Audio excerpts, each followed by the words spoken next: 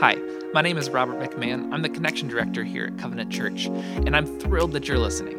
If you're checking us out for the first time, welcome. We're so glad that you're here, and I'd like to take this chance to invite you to let us know that you're tuning in today. We'd love nothing more than to help you start building meaningful relationships and to join you on the journey of faith. Just go to bgcovenant.org/connect and let us know how we can be in touch. With that said, let's dive in and listen together to this week's message. We are excited today to get to worship together, to get to be together, to hear about new opportunities. We're also excited to jump right back into our walk with Jesus. You may not know this. I don't know how long you've been here, but if you've been here for the entirety of the way, you've been here for like 30 years. We started this series a long time ago. We started this back July 2020 when we were unsure where the world was going. And we started it just to kind of catch you up because we were in and are still in a world and a country and an environment where there feels like there's hostility coming from so many different angles. There was division and hostility. And what we decided back in July of last year was it was important for us to figure out not how we respond to our modern context, but how did Jesus respond to the hostility of his day? And then if we can glean lessons from there, we can learn what the character of Christ looks like, then we can walk through our own hostile days, whatever those look like, whatever those forces might be, in a more Christ-like manner. And so the question that we would ask when we say, how do we walk through our modern hostile world, we would say, well, how did Jesus do it, and let's do it like him. And so that's what we're doing, and that's what this whole series is about. Today we pick up the story in Luke chapter 18, and I'll simply begin to read there in verse 1. Scripture says, Jesus told them a story showing that it was necessary for them to pray consistently and never quit. He said, there was once a judge in some city who never gave God a thought and cared nothing for people. And now a widow in that city kept after him. My rights are being violated. Protect me, she said. He never gave her the time of day. But after this went on and on, he said to himself, I care nothing what God thinks, even less what people think. But because this widow won't quit badgering me, I'd better do something and see that she gets justice. Otherwise, I'm going to end up beaten black and blue by her pounding. Then the master said, do you hear what that judge, corrupt as he is saying? What makes you think that God won't step in and work justice for his chosen people who continue to cry out for help? Won't he stick up for them? Jesus says, I assure you, he will. He will not drag his feet. But how much of that kind of persistent faith will the Son of Man find on the earth when he returns? So last September, as part of this series, we went through Luke 11, and in there is the Lord's Prayer, the teach us how to pray moment. The disciples say, teach us how to pray. So that was sort of the how, and if you will, how do I pray? I would say maybe go back to the archives and look through that. You can read Luke 11 and learn how to pray. What we're learning today is more of the why to pray. And we're introduced to a widow. I don't want you to miss this. We're introduced to this widow. So maybe mark that down, because this chapter, as we go through it for the next several weeks, will show us four marginalized people, four people at the bottom of the social ladder. There's a widow and a blind beggar. There's a tax collector and a child. These people have no power, no influence, no real rights in that culture. And we're also going to meet a rich official, someone quite respectable in the culture. And what we're going to notice in the weeks to come is that the marginalized and the disreputable people are praised by Jesus. And the respectable in the culture are called to account. Today, we get to focus on the widow. Luke says that the story is being told to illustrate that we should pray consistently and never quit. The author of this gospel, Luke, the physician, says the story Jesus tells right here about this widow is so that we would know what it means to pray consistently and never quit. That's the point. That's the summary. So he's answering the question, when we get no response, just keep praying? When we get met with silence, we just keep praying? And the answer to that is yes, pray consistently and never quit. Now, in order to get there and figure out why we would do that, why would I dare do that? We have to acknowledge first that, as Eugene Peterson would say, people who pray are deeply experienced in God's silence. If you've been through something difficult and you've asked God to make a move in your life, if you ask God to intervene in your circumstances, and there are times when there is no response, this rings true to you.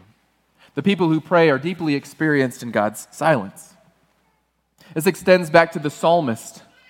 In Psalm 10, we read, "Why, O Lord, do you stand far away? Why do you hide yourself in times of trouble?" In Psalm 44, "Awake, why are you sleeping, Lord? Rouse yourself, do not reject us forever. Why do you hide your face? Why do you forget our affliction and our oppression?" Psalm 22, my God, why have you forsaken me? Why are you so far from saving me? From the words of my groaning, oh my God, I cry by day, but you do not answer, and by night I find no rest. These are people who ask why. The psalmist is asking why, and the answer is silence. Just 4 verses, 7 times the word why, and no response. There is very little in our culture that is as disheartening as silence in response to our cries. This is true in your daily life, in trivial things, when you are still forced on some level to call customer service, and they don't have your answers. And they say a lot of words, but there's really silence because they don't have an answer for you. All the way to major things, like going through a major medical event and having no diagnosis at the end. Some of you know what my wife and I have been working through that. She has had gastrointestinal drama, we'll say, for a couple years now. And we've been walking through various different stages of it, tried 612 different diets, maybe this pill, maybe that regimen, maybe this thing, maybe that other, this kind of scope, that kind of scope. Trip to the hospital, stay in the hospital, out of the hospital, back to the hospital. And so for 2 years, we've been saying, okay, what is it though? And the answer to the question currently is a shrug. We don't really know. There's no real answers. And so 2 years of our lives and $50,000 in medical bills later, the doctors go, see if we can manage it together. But we can't really tell you what it is. I was well prepared for this. Part of my story, as you may know, is I donated a lung to my sister in a transplant 21 years ago now. And so giving away your lung is sort of a thing. I was invested in her care and her journey, and she spent 15 years with an ailment that was called, people always, they're generous to me when we tell that story, when someone finds out, oh, you don't have a lung, tell me more about that. Can you breathe right now? And I'm like, well, there's a series of questions we go through. People are like, are you okay? And I go, well, I could really use $20. That would help, but it doesn't. Just feel short of breath. People will eventually get to, when they're comfortable enough to ask, they'll say, well, can I ask what she had? Like, what did she have? What was her diagnosis? And the actual diagnosis, I'm always sorry to report, was nonspecific interstitial pneumonitis, which is a doctor's medical equivalent of saying, we don't know, but something's wrong. It's as if you got in a car accident and the police officer came and sorted it all out, and they said, okay, well, who caused it? And the police officer went, car crash. That's what she had. She had, I don't know. We don't know. Did you check for, yes. Did she look, yes. Are you sure it wasn't? Yes. 15 years. She struggled and eventually succumbed to a medical shoulder shrug. The thing about silence in response to our cries, the thing about no response when we ask why, is it is not an invitation to stop seeking. Failing to get a diagnosis doesn't mean you pack up your things and go home and wait for the end. You keep pushing, you keep seeking. It's permission, in a sense. Silence is your permission to continue on without answers. Silence is your permission to be content in silence while you persist in pursuit of new hope in everything. To return something at Costco or to deal with the new medical thing you've been handed, your invitation is to persist. And if you get no response, if you have no diagnosis, if you don't get it returned, whatever, you can keep going even if it's going to fail because that's all you can do. But we've become disillusioned when it feels like the larger world doesn't hear us. when we get no answers, when our why, like the psalmist, when our why is met with silence, what we typically do is just power down because it seems that the powers that be don't hear us anymore. You look around the culture in the last few years, people say, why are we more divided? Why are we more violent? Why is there more unrest? Why are there riots? Why are protests? Why? I actually think I have an answer to that, and I think it's because every single segment of our society, left, right, black, white, every segment of our society has an aggrieved spirit because every single segment of our society feels like they are marginalized and not being heard. People who have been traditionally, historically marginalized feel like their voice has never been heard. People who used to be in power and feel like that power is slipping away feel like they're not being heard. People on every side of every angle feel like there's no one advocating for me. And so we fight. Identity politics from every angle is fueled by the fear that our power is slipping away or that we never had it to begin with. So when the powers that be just ignore us, we have learned to say, why fight it? It's not going to change anything. So when you pray and you get no response, you're now conditioned to go, why pray? He doesn't talk back. There's two things happening here with this widow that we encounter. There's two things. She has two things. First thing is the widow believes that the judge has the power to change things. The widow believes that the judge has the power to change things. And the widow also believes that there's an urgency to her case. So she has belief and urgency on her side. When we pray, we believe that the hearer can intercede on our behalf. But we only pray when we believe that. We pray when we believe that the hearer of our prayers can intercede on our behalf. And we pray when we have enough urgency to persist. I'll explain it this way. We have our building here inspected annually. We have to do a fire inspection every year. They come through, they check the fire alarms, they make sure your extinguisher is where they're supposed to be, they run a little test, they do the things. So we call the fire department, Bowling Green Fire Department, we call them, hi, can you come and do our annual fire inspection? And they say, yeah, we're a little busy, we'll get to it next week. To which we say, cool, thanks, see ya. We believe they can do this inspection, though. We don't call Campus Polyize and go, hey, would you like to do a fire inspection for us? Why? While delicious, we don't believe they can actually get us certified for another year of occupancy. So we call who we believe in, okay? Belief determines direction. Your belief determines your direction. So we call Bowling Green Fire Department, and they say, we'll call you back, and we say, that's cool, and we move on, and it all gets done. No worries, it's just an inspection. So keep this in your mind. Belief determines your direction. Now let's change the urgency of the situation. Now let's say the church is on fire and filling with smoke. And we call Bowling Green Fire Department. Hello, Bowling Green Fire Department. We believe that you guys are the guys to come and put the fire out. To which they would say, well, what if they said, we're a little busy right now, can we see to it next week? What would we say? No, I don't think you understand. Somebody just gave the pastor $20. He only has one lung and the smoke is really getting to him. We need you to come now. And they would say, well, are you sure? And we would continue, stop, drop, and roll, and we're doing the crawl thing, and the people screaming everywhere, and we go, yeah, we think it's a good idea. And they would come now. Why? Because your urgency fuels persistence. So two things happen when we go any direction for help.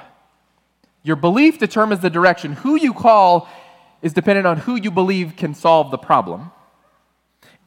And your persistence is driven by your urgency. If it's not urgent, you ask once and move along.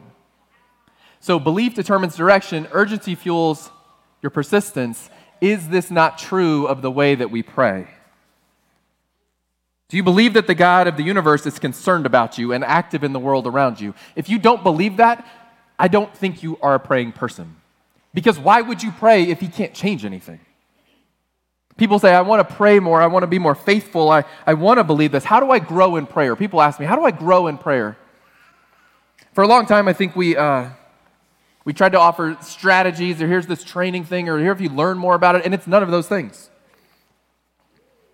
Jesus is days away, as we pick up this story, he is days away from leaving his disciples. They are on their way to Jerusalem. He is days away from the cross. He's already taught them how to pray, and so this story is teaching them why to pray. How do I grow in prayer? I don't think it's a how question. I think it's a why question. Growing in prayer is not about improving our faithfulness, but recognizing God's faithfulness.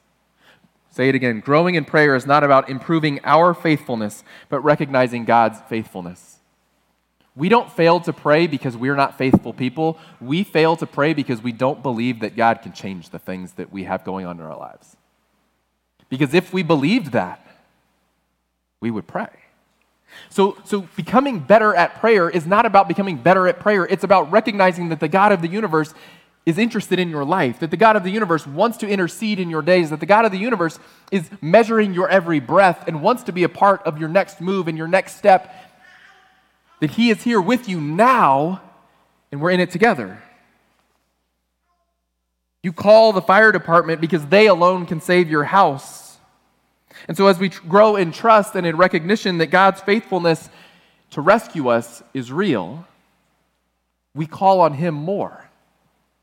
We're ever more inclined to pray as we begin to see his faithfulness at work in our lives. And then in stark contrast to that, we see how powerless we really are to change things. I can go grab the hose from the side of the building and try to put the fire out. I can't do it. I'd like to think I can do it. I'd like the control to do it. I'd like to feel like I can do it, but I can't do it. I got to call somebody who has the power I don't have. So if you want to grow in prayer, if you say, I wish I was a praying person, I'd love to grow in prayer, my challenge to you is that you might ask God for eyes to see his faithfulness and his power with more clarity. That's your new prayer. God, let me see your power and your faithfulness on display, that it might inspire me to come back to you for my every need. It's important. This is about persistence. Remember, Luke said, this is about persistence. Don't quit. Pray. Don't give up.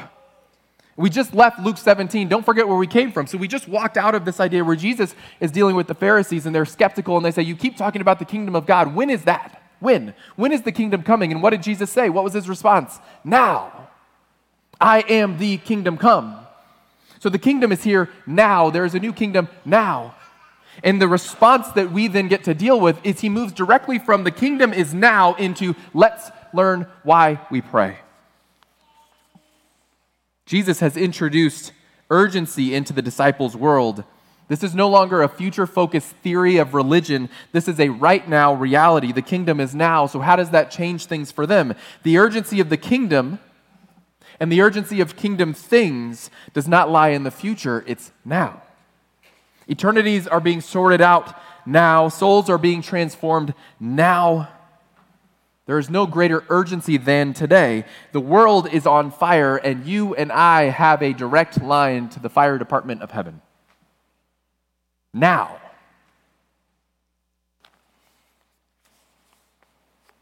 Scripture says, Jesus says, so what makes you think? What makes you think God won't step in and work justice for his chosen people who continue to cry out for help? Won't he stick up for them? Jesus says, your Savior says, I assure you he will. He will not drag his feet. Jesus is inviting, and I would even say demanding, that we become people of prayer, that belief should determine our direction and urgency should fuel our persistence. So let's finish where we started, because you're asking the question now, but what about silence? It feels like he's dragging his feet sometimes. What if I told you silence might just be God's gift to you? What if I told you that silence might be God's gift to you? When my girls were little, they would come into our bedroom at night.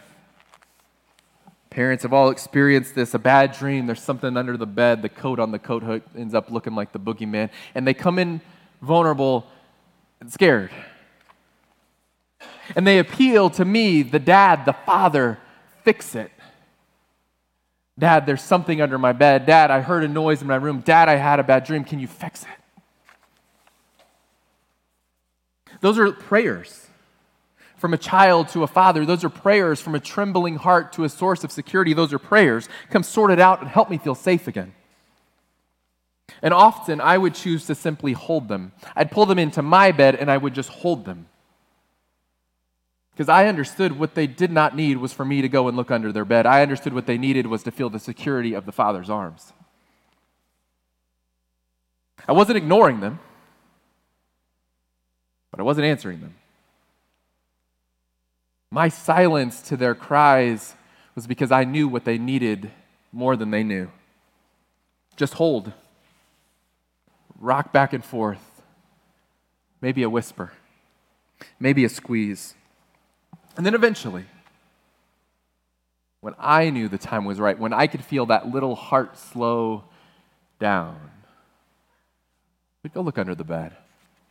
We'd go peek in the closet. We'd turn the lights on. But the problem had already been solved by their time in my presence. What if the presence of the Father was the greatest gift we could receive? And what if the presence of the Father was all that you really needed?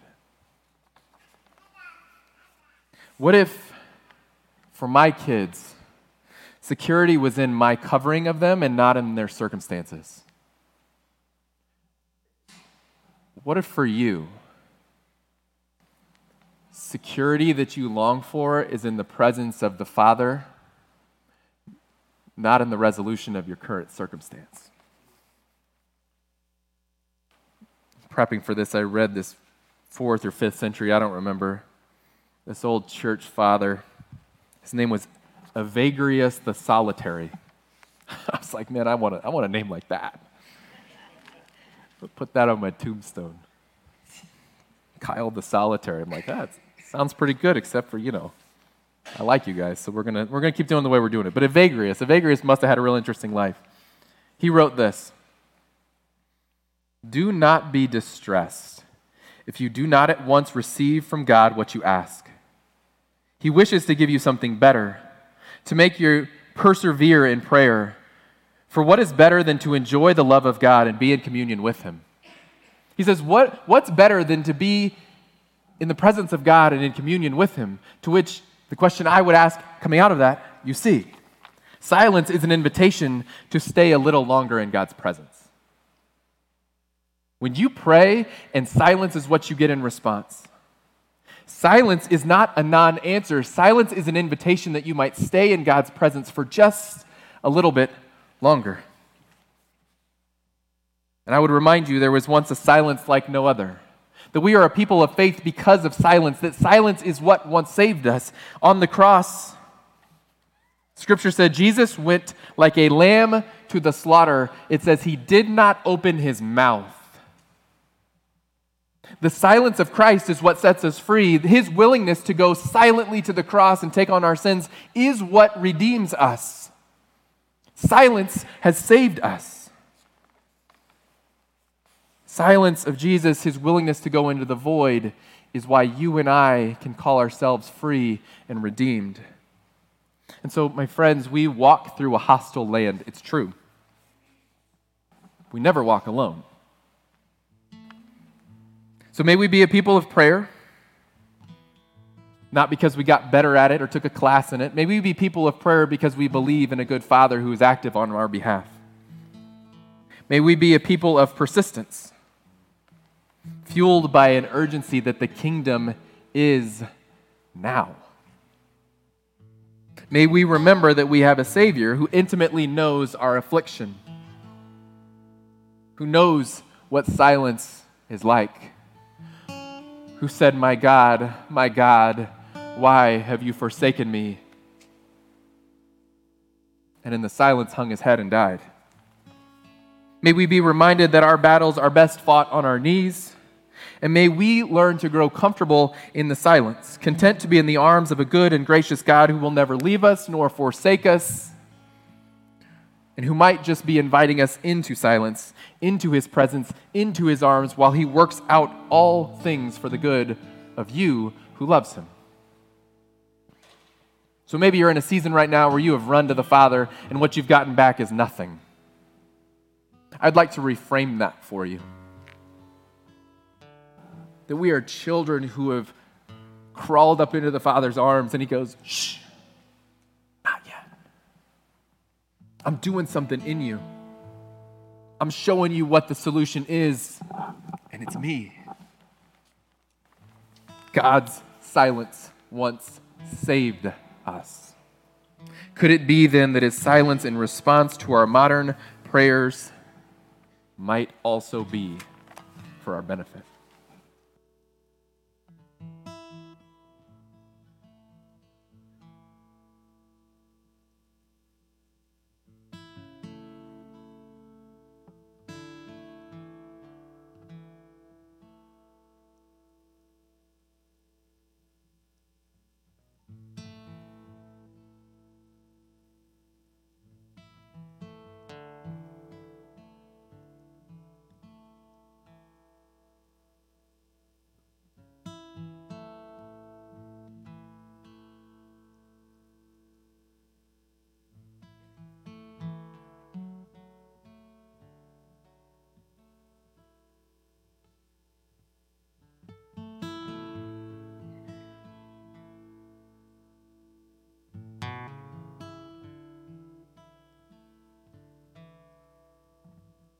My author, my maker, my ransom, my savior, my refuge, my hiding place.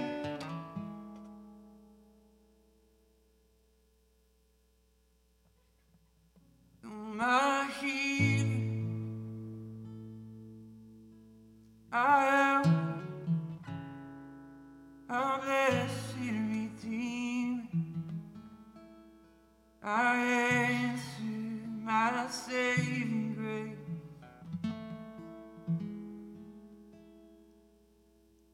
My hope in the shadow, my strength in the battle. I anchor for all my days, and you stand by my side, stood in my face, Jesus, no other name, only Jesus, no other name. Hi again. Just a reminder to let us know that you're listening by heading over to bgcovenant.org/connect. If you're ready to be known, we'd love to know you. And we hope you'll join us soon, every Sunday, in person or online. Thanks for listening.